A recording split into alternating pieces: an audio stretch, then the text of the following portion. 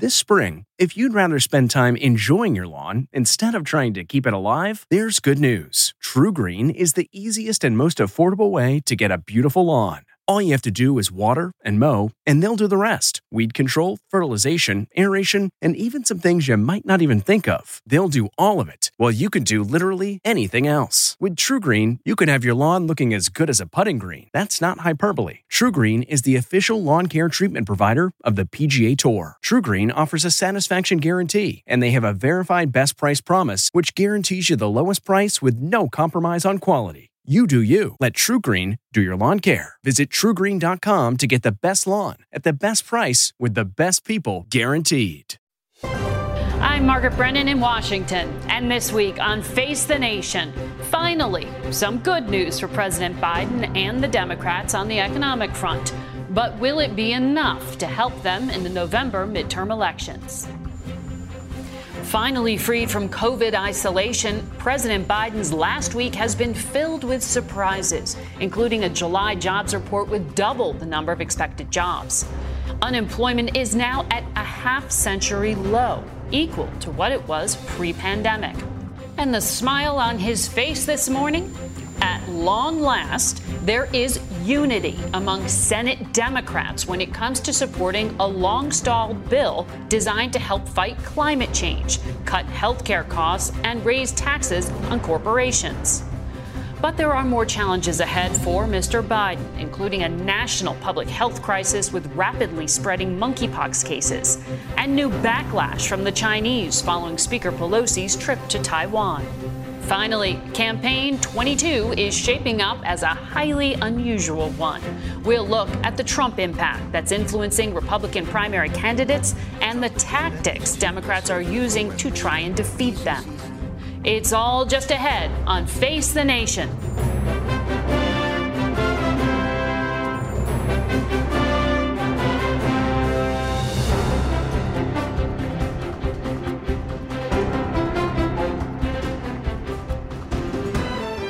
Good morning and welcome to Face the Nation.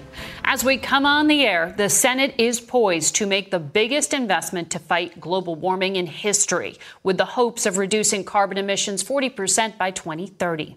This long-stalled bill will now expand credits for the manufacture and purchase of electric vehicles, fund rebates for energy-efficient appliances, allocate money to fight drought in western states, and help vulnerable communities impacted by climate change. The bill also cuts health care costs by lowering premiums and extending subsidies, and it caps out-of-pocket Medicare drug costs for seniors at $2,000 a year. To pay for all of that spending, the bill calls for a 15% corporate minimum tax on companies that book income of more than $1 billion a year, and will provide money for the IRS to crack down on tax enforcement. With the Senate split 50-50 between the parties, Vice President Kamala Harris is expected to break the tie, which would give Democrats a much-needed boost headed into the November midterm elections. And we go now to Capitol Hill and Florida Senator Rick Scott, who is in between votes on the Senate floor. He's also the head of the Republican Senate Campaign Committee, working to retake control of the Senate. Senator Scott, good morning. I know you have been up all night, so I appreciate you joining this morning. I hope I'm coherent.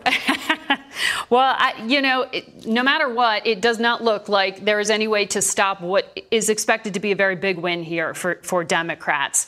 And I know you're opposed to it, but I want to press you on that, because isn't expanding Medicare access good for a state like yours, which has more residents reliant on the Affordable Care Act than any other state? And Republicans like reducing the deficit. The CBO says this will reduce it by $100 billion over the next decade. Isn't there some good stuff in here for you, too? So, Margaret, here's the way I look at it. Right now, this bill actually ought to be called the War on Seniors Act. I mean, this is a war on Medicare. You look at this. This is a $280 billion cut in Medicare. So what's going to happen is Medicare is going to get cut, and there's going to be seniors that don't get life-saving drugs because the pharmaceutical industries will not be able to have to. Reducing Medicare costs is not the same as reducing benefits, though. You know that. Margaret, it's $280 billion that would have been spent. It was anticipated to be spent. It's not going to be spent now. And the drug companies that would be doing more research are not going to be able to spend the money on research. There will be life-saving drugs that seniors will not get. On top of that, I mean, they're going to raise taxes by over $700 billion. And let's remember, companies don't end up paying the taxes. Shareholders paying the taxes, lower income for the employees pay the taxes, less investment pays the taxes. So this $700 billion is actually going to hurt the economy.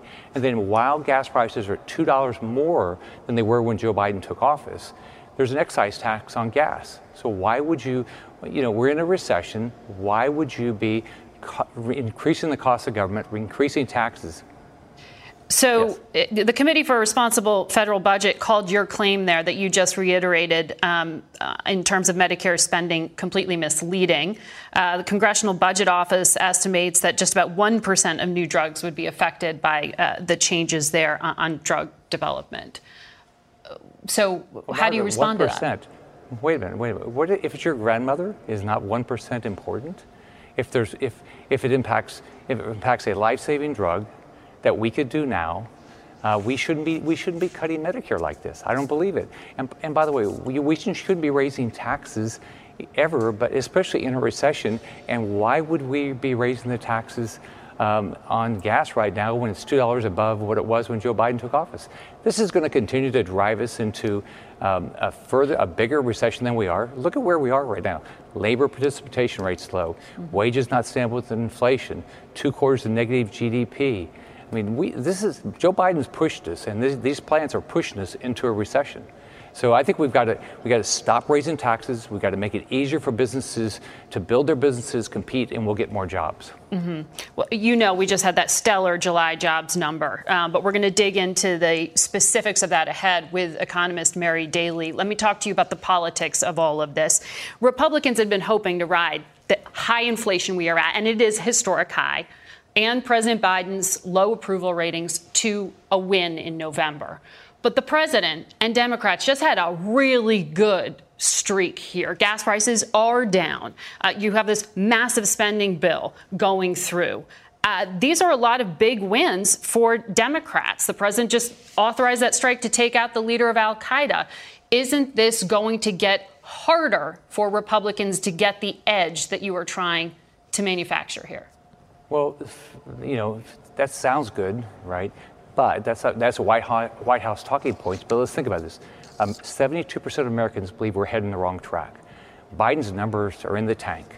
And if you look at all the Democrats running, they have to basically, they're a surrogate for Joe Biden and Chuck Schumer. I mean, they have to defend inflation, high gas prices, the Afghan withdrawal, an open border, critical race theory, defunding the police. That's what they have to defend, because that's what Biden's known for, and that's basically what Democrats are known for. Now, it's going to be it's an election year. It's going to be a hard year. We have 21 Republicans up, only 14 Democrats. Mm-hmm. The Democrats are outracing us, but we have good candidates, and I believe Joe Biden is going to be our key here.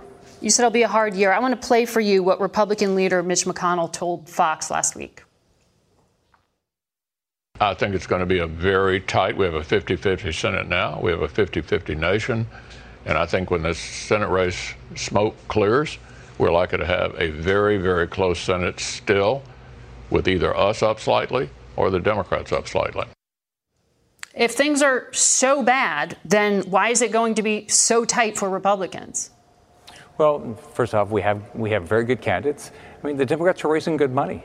So we've got to be able to get our message out. So, we have to raise our money. We have to work hard. We went through a lot of primaries. But I believe we're going to win. But it's going to be hard. We got to raise our money. We got to work really hard. Our candidates have to work really hard. Everybody has got to help our candidates. But I'm optimistic. So, but you do agree it's going to be tight, that Republicans have at best a slight edge? I'm very optimistic, but I'm realistic that you have to raise your money. Democrats are raising good money. Joe Biden is our key here. Mm-hmm. And by the way, this bill is not going to help Democrats. It's going to help Republicans. Raising taxes $700 billion, cutting Medicare $280 billion, raising gas taxes, having 87,000 more IRS agents. Do you know how happy people are to have more IRS agents out there? I mean, this is not going to be popular around the country. In a local radio interview in July, you talked a lot about your business as an executive, and you said we should start electing people that we would hire. In Georgia, Herschel Walker, Republican Senate candidate, has lied about the number of children he has, about his business dealings. His ex-wife said he held a gun to her head and said, "I'm going to blow your effing brains out." In Arizona, the candidate Blake Masters called the Unabomber an underrated thinker. He said that al-Qaeda doesn't actually pose substantial threat to Americans. I mean, I've got a list of candidates here who've had some and said some pretty troubling things. Would you hire these people to work for you? Well, you'd go through each person, but I'm not the one doing it. It's the voters of those states are doing it. The voters of those states are going to make a choice. You're trying to help Senate Republicans and lead them to victory. These are your candidates. So, Margaret, as you remember, the voters in Arizona choose who they're going to vote, and what they're going to choose is they're going to choose between Blake Masters and Mark Kelly. Mark Kelly has voted to keep the border open. He's never voted for border security. He's voted for the tax increases. He's voted for cutting Medicare. He's voted with Chuck Schumer and with Joe Biden basically 100% of the time. Warnock's got the same problem. This election is going to be about Joe Biden. And so this election is going to be about all the bad things that have happened. The fact that we're going into a recession, the fact that inflation's at 9%, the fact that gas prices are up $2, all these things. That's what people are looking at. But these are your Senate Republican candidates. These are your candidates. And the voters of each of these states. The voters of these states are going to decide if they're going to hire. Now, I get to vote. I get to vote in Florida, and that's how I think about it. But the voters in those states will choose those states who they want. And it's a choice between two people. But all the Democrat nominees are basically Biden clones. Yeah. I mean, by the way, they won't campaign with Biden. But if you are, you would acknowledge that if somebody went in for an interview for a private corporation, these things would come up as red flags to HR. So Margaret, it's just Biden is not campaigning with anybody because he's toxic. That's how the voters think. That's why they say 72% of Americans say the economy's on the wrong track. When that happens, people say, I'm going to take a serious look at somebody else, right? And our candidates have to go tell them what they're going to do, and we're going to make sure that everybody knows exactly who the Democrats are. That's what's going to happen all across the country, and we're going to have races, and we'll see what happens. Are you advising all of your candidates in these races to accept the outcome of their elections, since so many of them are questioning still the outcome of the 2020 race? Well, Margaret, let's remember that's exactly what happened to me with Bill Nelson and Mark Elias. They didn't accept the outcome of the election, and they tried to illegally count ballots after Election Day after I won by 57,000 votes. So election security is very important to me, and I want to make sure we do everything we can to make sure people know that the election is fair. We're already putting together teams, which I had to do in Florida in 2018, teams of lawyers and volunteers to make sure these elections are fair. But you accept the elections are, the integrity of these races that all your candidates are in, or you're only going to have a problem with them if they lose? Well, I want free and fair elections, so I'm going to work hard to make sure these elections are fair. And then everybody will get to decide at the time. So I'm still frustrated with what happened in my race. We spent millions of dollars to make sure we won, and we won election night. And they tried to count illegal ballots after election night. And that's wrong. Very quickly, before I let you go, do you think that the U.S. military should be deployed to defend Taiwan if China makes a move on it? I think we've got to be very clear that we will defend Taiwan. We've got to be very clear exactly what's going to happen to China, with exactly what sanctions is going to happen to China if they invade Taiwan. I think all American businesses need to understand that they're at risk right now if they're doing business there. And I think every American, whenever they see a box that says made in China, they ought to send it back to whoever sent it to them and say, I'll never buy another product made in China. Well, there's a whole story about inflation there, Senator, but that's for another day. We got to leave it there. Thank you for your time, and I'll let you get back to work there. Face the Nation will be back in a minute. Stay with us. You can host the best backyard barbecue when you find a professional on Angie to make your backyard the best around. Connect with skilled professionals to get all your home projects done well. Inside to outside, repairs to renovations. Get started on the Angie app or visit Angie.com today. You can do this when you Angie that. Man, that sunset is gorgeous. Grill, patio, sunset. Hard to get better than that. Unless you're browsing Carvana's inventory while you soak it all in. Oh, burger time. So sit back, get comfortable. Carvana's got thousands of cars under $20,000 just waiting for you. I could stay here forever. Carvana, where car buying meets comfort meets convenience. Download the app or visit Carvana.com today. We turn now to former FDA Commissioner Dr. Scott Gottlieb, who's also a board member at Pfizer, and he joins us this morning from San Francisco. Dr. Gottlieb, good to have you back. You have been on this program warning for some time now that monkeypox was past the point of containment. This week, the Biden administration acknowledged it is a national public health emergency. They added 2 senior advisors to the White House to run point. What difference does it make now? Can they catch up? Well, look, I think they can still catch up. I think there's a potential to get this back in the box, but it's going to be very difficult at this point. We're continuing to look for cases in the community of men who have sex with men. It's primarily spreading in that community, but there's no question that's spread outside that community at this point, and I think we need to start looking for cases more broadly. We're looking for cases in that community, so we're finding them there, but we need to start looking for cases in the broader community. That means probably testing anyone who presents with an atypical case of shingles or an atypical case of herpes for monkeypox as well. I think we need to broaden testing. And so far, CDC has been reluctant to make that recommendation. I think if we're going to contain this and make sure that it doesn't spread more broadly in the population, we need to start testing more broadly. We have the capacity to do it.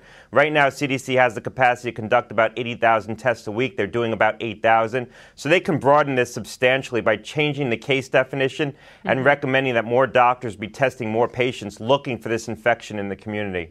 Well, to your point about broader spread, in Illinois, a daycare worker tested positive for monkeypox and exposed children. The FDA are allowing those kids to be vaccinated. Parents about to send their kids back to school. Should they be worried about this now? Look, I don't think this is something that people need to be generally worried about. I think that probably the incidence of this infection in the broader community is still very low. So your risk of coming into contact with monkeypox is exceedingly low outside of certain social networks where you see a higher case rate. But if we want to contain this, if we want to prevent this from becoming an endemic virus, we need to be looking more widely for it. And the worst case scenario is that we start testing more broadly and we don't find it, and that would be reassuring. But we should be doing that. We should also be testing wastewater for monkeypox. That's something that CDC can turn on instantly, starting to look for monkeypox in wastewater to see if it's spreading in communities and locations, geographic locations, where right now we don't think it's spreading, but it could be. We don't know what we don't know. On vaccines, we know there is a national shortage. There are 2 doses of this vaccine that are required. HHS and the FDA said on Thursday that they're looking at a dose-sparing approach to stretch out existing supply. How does that work? What does that mean? Right, so this decision could come as early as this week, and the emergency youth authorization that they could issue it flows from the public health emergency that they declared. So this would be the first practical effect of that public health emergency. What they would do is cut the dose by a fifth, so they'd only give 1/5 of the dose. And instead of injecting it subcutaneously, so below the skin, they'd inject it intradermally into the skin, so into the top layer of the skin. So think about a test that you get, for example, for tuberculosis, where you used to get an injection under the skin and you'd get a small welt as they injected fluid under the skin. That's an intradermal infection. We know that when we inject certain things into the skin in that way, it's very immunogenic. You get a strong immune response, and there's a lot of data that FDA's looked at that was actually collected in the context of trying to prepare for smallpox, a potential outcome with smallpox, where smallpox might be used as a bioterrorist weapon, and how we would extend doses of the smallpox vaccine. What they learned from those studies is transferable to this vaccine for monkeypox, and so they feel very assured that they can generate a strong immunological response by delivering this intradermally, and that would allow them to stretch out the doses of the monkeypox vaccine they have by 5-fold. So instead of having about 800,000 doses, they would have somewhere between 4 and 5 million doses immediately. But this is essentially an experiment in real time. Well, we've done it before. I mean, we did it for yellow fever. We've done it for Ebola. We've done these dose-sparing strategies in public health emergencies. It's unfortunate we find ourselves in this position. There's decisions that could have been made earlier where we'd have more doses available. But this is a practical solution to a very immediate public health challenge. I want to ask you about COVID now. President Biden has tested negative twice now. He's out of isolation. Pfizer makes Paxlovid, the drug that the president took. I know you're on the board of Pfizer, as we say. The White House says just 5 to 10% of cases have these rebounds. But this is a pretty high-profile case. Dr. Fauci had a rebound, too. Does this indicate anything about how someone fares long-term from COVID? How do we understand this? Yeah, well, look, the good news is that the president's feeling well. My understanding is that he didn't experience any new symptoms during this second bout of infectivity. So he was testing positive, but didn't in fact mount new symptoms. And that's a good sign. I don't think that he's going to have any long-term implications because he had this second course of illness from COVID. We don't know, but I think the president's going to do quite well given what we know about his case, and the White House has been very transparent. You are seeing these cases of rebound, you're right. So far, the data seems to suggest it's about 5% of cases. You also see rebound with the other drugs, and you see it in the setting of natural infection. It's being studied. Pfizer right now, which, as you mentioned, I'm on the board of, is talking to FDA about doing some additional studies on how to approach these cases, whether or not you recourse the therapy or extend the dose, the length of treatment in certain patients. So we don't know how to approach this fully right now, but it's a small percentage of cases where you're seeing this phenomena. Quickly, CDC is expected to loosen COVID guidelines for schools. Do you favor this? Look, I think it reflects the reality that more kids have been exposed to this virus. They're not immunologically naive. We want to do more to keep kids in the classroom and changing attitudes about COVID. I think there are still ways we can keep kids safe in the classrooms, remain vigilant, and lift some of these restrictions that have caused a lot of kids to have to miss school days. So the test-to-stay strategies, we've turned over a lot of infections that were asymptomatic and forced kids out of the classroom, quarantining kids who were exposed to COVID. I think they can lift those things at this point, and that seems to be where CDC is heading, but still remain vigilant. For example, notifying parents when there's a close contact so parents can keep an eye on their children and get them tested. All right. Dr. Gottlieb, we'll be watching that. Thank you. We turn now to the state of the economy and the president of the San Francisco Federal Reserve Bank, Mary Daly. Good morning to you.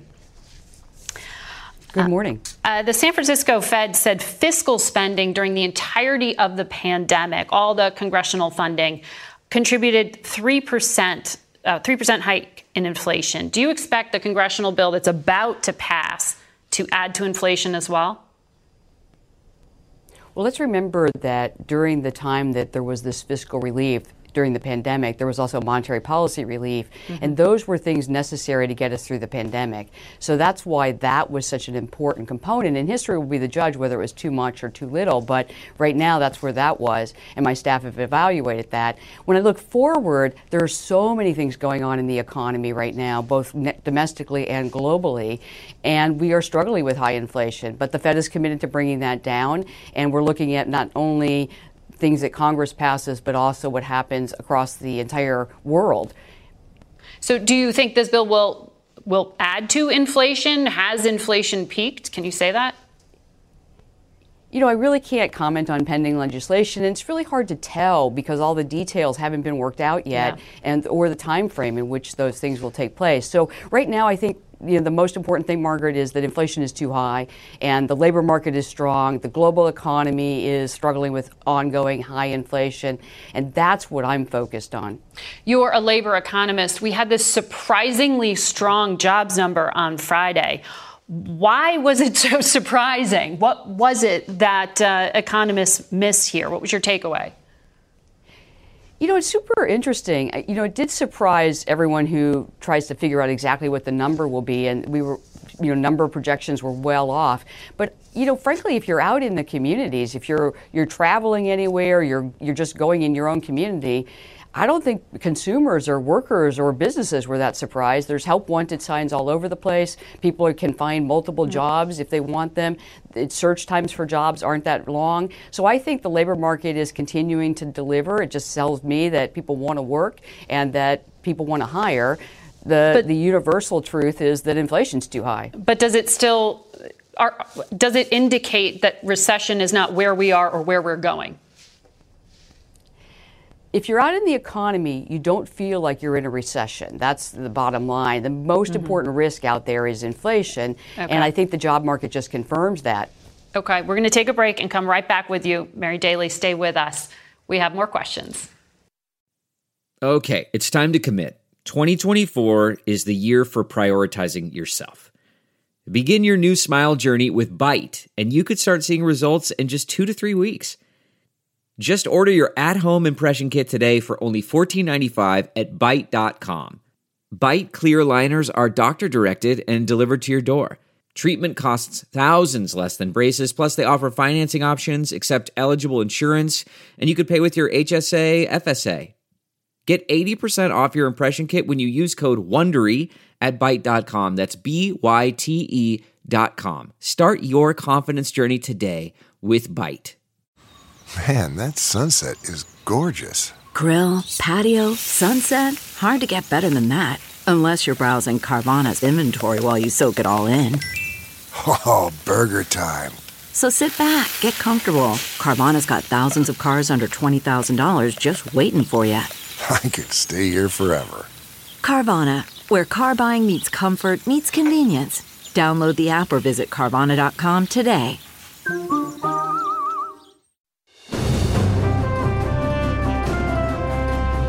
Welcome back to Face the Nation. We continue our conversation now with the head of the San Francisco Federal Reserve Bank, Mary Daly. In that jobs number on Friday, we also saw that wages rose, but they're not rising as quickly as inflation is. How concerned are you that that shows inflation is really becoming embedded in the economy in a way that is really going to force your colleagues at the Fed to continue to have to hike rates? You know, I don't see inflation as embedded in the economy, the kinds of things that we would worry about just not being able to correct easily. What I see is supply and demand are just unbalanced. About 50% by my own staff's estimates of the excess inflation we see is related to demand, the other 50% to supply. The Fed is really well positioned to bring demand down, and we already see the cooling forming in the housing market, in investment. So I do see signs that the economy's cooling. It just is going to take some time for the interest rate adjustments we've made to work their way through. And we are far from done yet. That's the promise to the American people. We are far from done. We're committed to bringing inflation down, and we'll continue to work until that job is fully done. So it would still be appropriate to raise rates in September by 0.5%? Absolutely. And, you know, we need to be data dependent.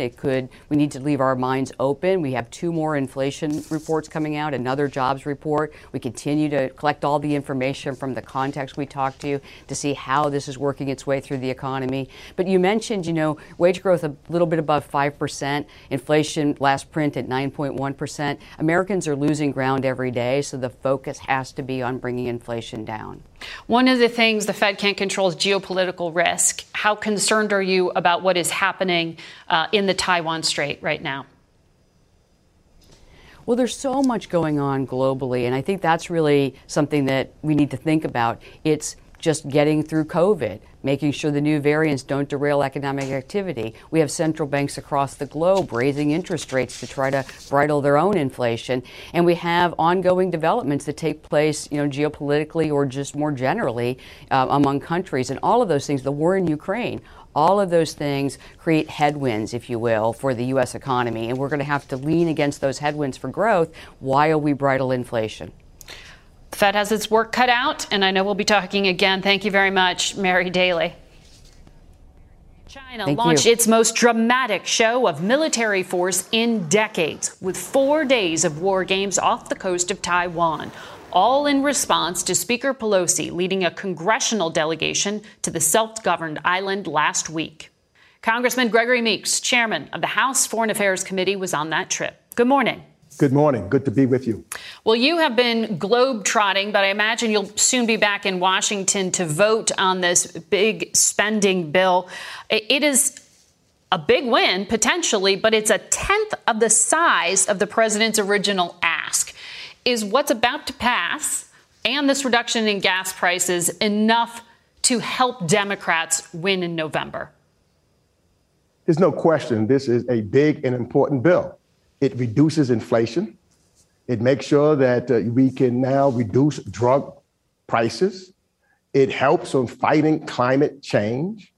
And we will be moving forward. That goes on top of wins already made in a bipartisan manner during this Congress, like bipartisan wins in infrastructure, gun control, CHIPS and Science Act, PACT Act for the Veterans Select Committee, the first Black woman elected or appointed to be the Supreme Court. So yes, this is a icing on the cake of moving forward of Democratic achievements in a bipartisan way in this election year.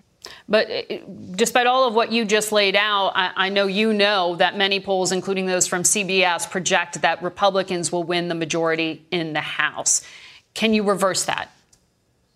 Oh, absolutely. I think that the conversations as we're entering the crucial months of September and October.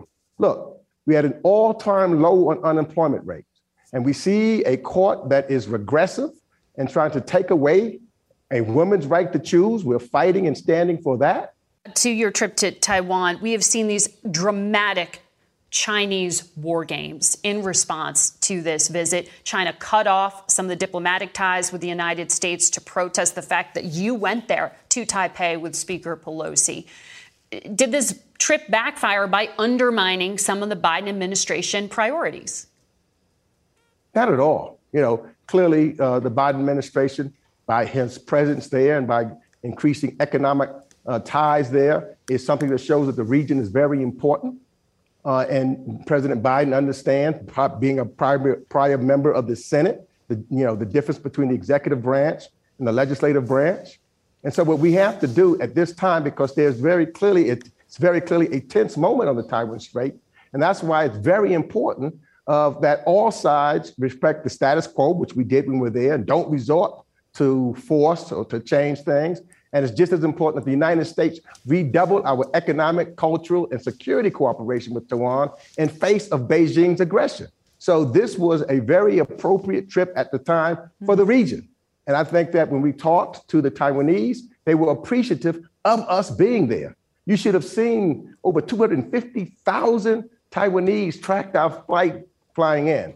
On the largest building in Taiwan, big sign saying, "We love you, Nancy Pelosi." Mm-hmm. People lining the streets when we were driving to our hotel. So clearly the Taiwanese were very happy. No and doubt. Let me tell you, all of our allies, all of our partners and friends in the region and the other nations that we visited was very happy that we were there. But Beijing was furious. They cut off climate change talks with the United States. They've cut other cooperation. And in fact, Beijing said this is the one issue that the U.S. and China, the two most powerful countries in the world, could come into conflict with. Beijing said a visit by the third highest ranking official in the U.S. government on a military aircraft was provocative and sends a strong signal the U.S. is on Taiwan's side.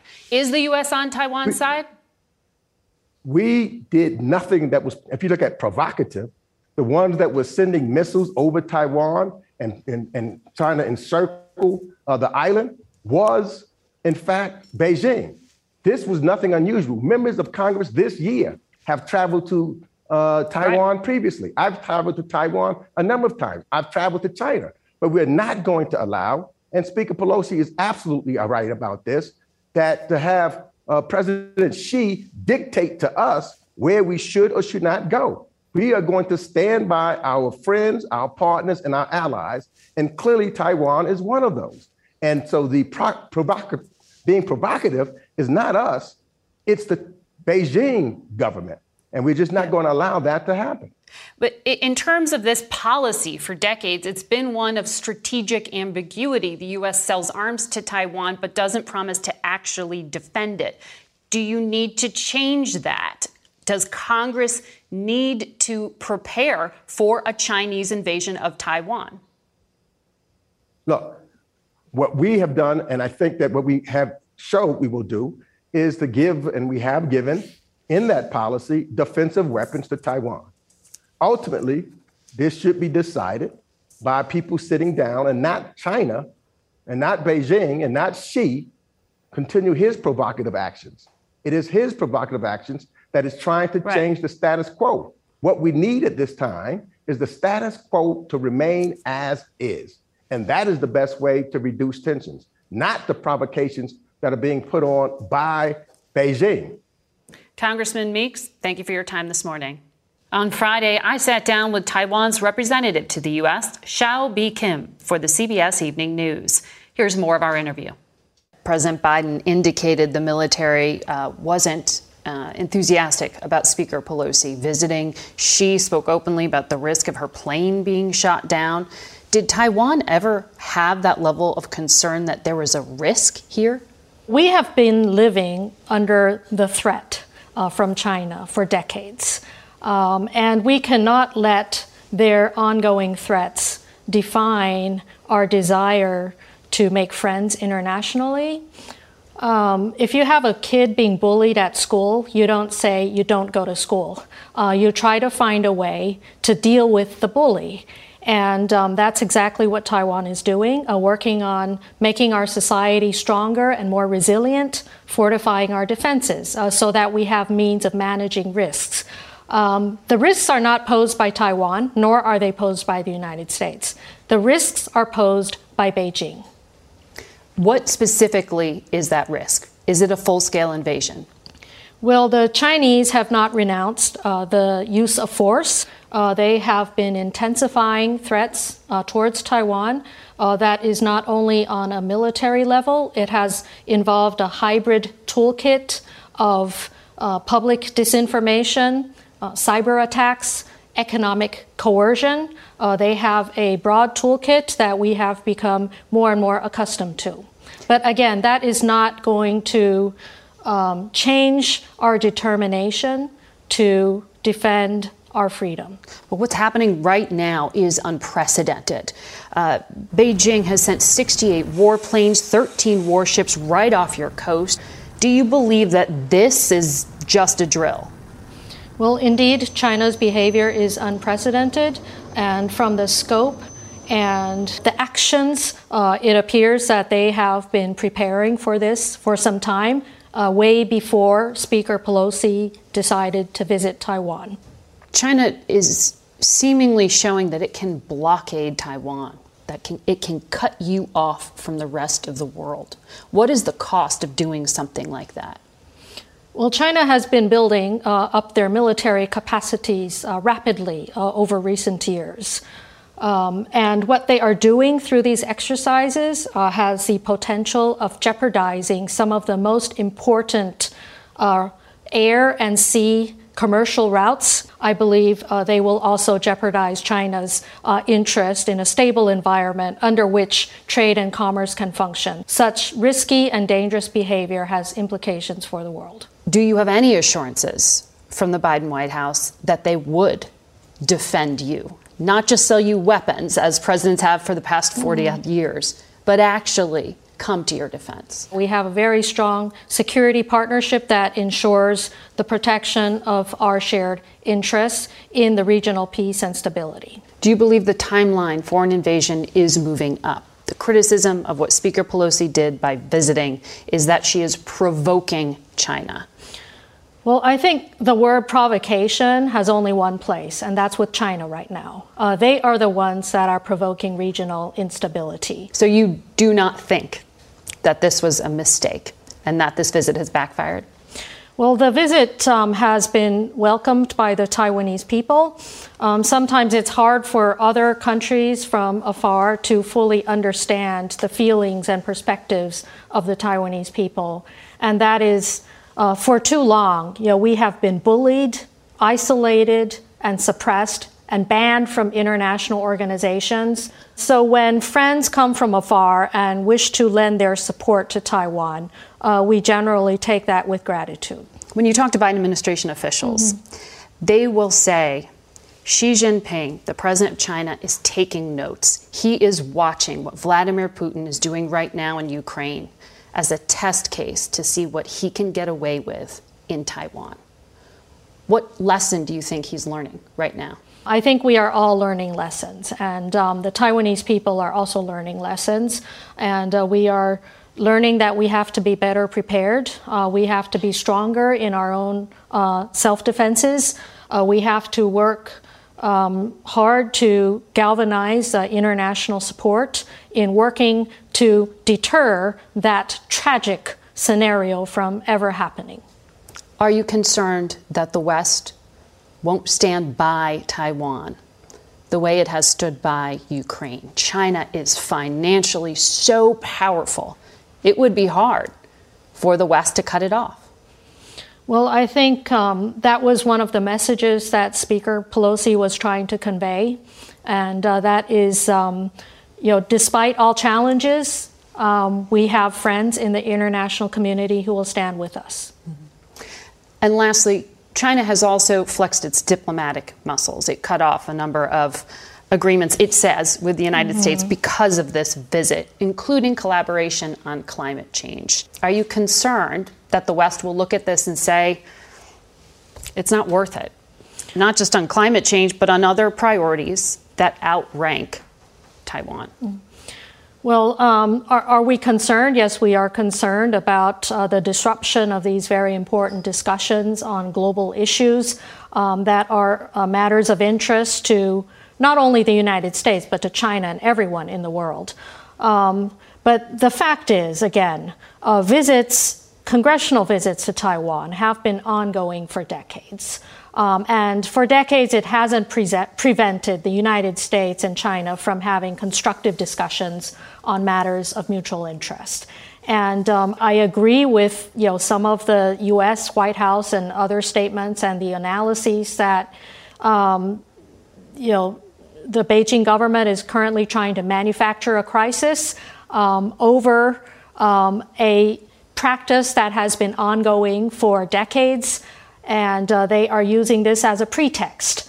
And I think we have to make that clear. If China is to evolve as a responsible stakeholder in the global community, it's really up to Beijing to decide if their rejuvenation, if China's rejuvenation will evolve with international respect or with international condemnation. Our full conversation is on our website and YouTube channel. We'll be back in a moment. Delve into the shadows of the mind with Sleeping Dogs, a gripping murder mystery starring Academy Award winner Russell Crowe. Now available on digital. Crowe portrays an ex-homicide detective unraveling a brutal murder he can't recall. Uncovering secrets from his past, he learns a chilling truth. It's best to let sleeping dogs lie. Visit sleepingdogsmovie.com/Wondery to watch Sleeping Dogs, now on digital. That's sleepingdogsmovie.com/Wondery. CarMax is putting peace of mind back in car shopping by putting you in the driver's seat to find a ride that's right for you. Because at CarMax, we believe you shouldn't just settle for a car. You should love your car. That's why every car we sell is CarMax certified quality, so you can be sure with upfront pricing that's the same for every customer. So don't settle. Find love at first drive and start shopping now at CarMax.com. CarMax, the way car buying should be. Michigan Congressman Peter Meijer is one of 10 House Republicans who voted to impeach former President Trump following the attack on the Capitol. Last Tuesday, he lost his primary race against a Trump-endorsed challenger. Congressman Meijer is with us this morning from Grand Rapids, Michigan. Good morning to you, Congressman. The person who won that primary is an election denier named John Gibbs, and he is backed by former President Trump. Why do you think Michigan Republicans favored him? Well, good morning, Margaret. And as you said, I lost my primary, and that is on me. I take responsibility for that. But it's important to note that it wasn't just former President Trump who was in this race. There was about $500,000 that the Democratic Congressional Campaign Committee, in their first expenditures of the 2022 midterms, dumped in to help boost him. So we had a scenario where not only did I have the former president aligned against me, but in a rare showing of bipartisan unity, Nancy Pelosi and the House Democratic Campaign Committee also united to try to knock me off the ballot. Now, this just highlights the cynicism and hypocrisy of our politics today. And frankly, it'll be unknowable what that ultimate impact was. But the fact that we have the establishment left and the extreme right locking arms in common cause paints a very telling picture of where our politics are in 2022. Right. What you're talking about there is an ad that the Democratic Congressional Committee campaign spent $325,000 on to boost Mr. Gibbs, which was almost as much as Gibbs spent on his entire campaign. That's what you're referring to. That's what our viewers are looking at right there. But do you think that ad really made a difference? I mean, Democrats aren't voting in this primary. It's Republicans. Why did Michigan Republicans fall for this ad? Well, I think there is a clear question of agency here, of course. And at the end of the day, Republican voters are going to cast their votes as they see fit. I should note that this ad was not aimed at, was not playing on MSNBC. It was not playing in places where Democratic voters might see it. It was targeted in places to try to sway and convince Republican primary voters to try to give my primary challenger a boost up and over. And I should add that my defeat was by roughly 3%.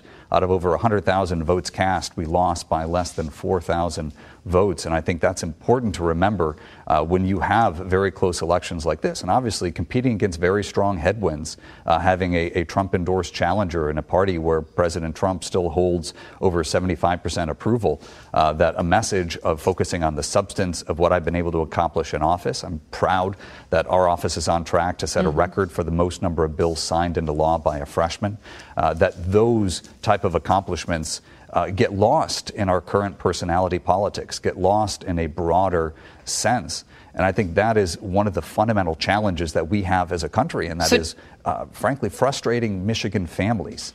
That we are dealing with a politics that does not reward substance, that does not reward, reality, but that focuses on rhetoric and personality above all else.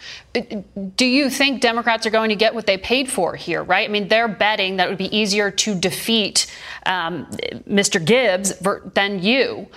Is your district going to go to a Democrat?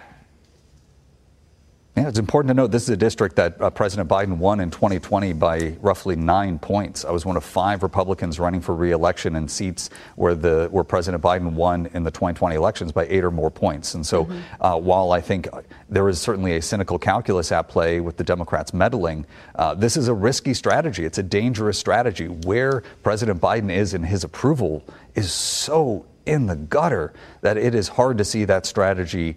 It is easy to see that strategy backfiring in a spectacular way, which is all the more reason why we should not be embracing this zero-sum idea of politics. We should not be embracing this notion that if we can keep a problem alive, keep it festering, but be able to gain a marginal advantage in the process, that somehow equates to a victory. I think it's a dark and cynical way of viewing our politics that, frankly, 48% of the electorate in the primary here rejected.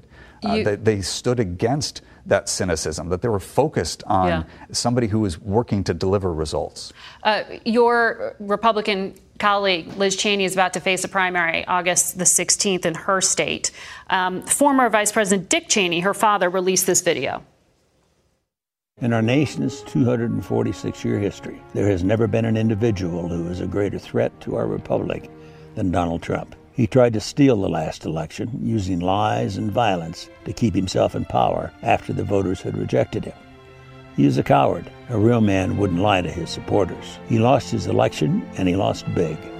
I know it, he knows it, and deep down, I think most Republicans know it.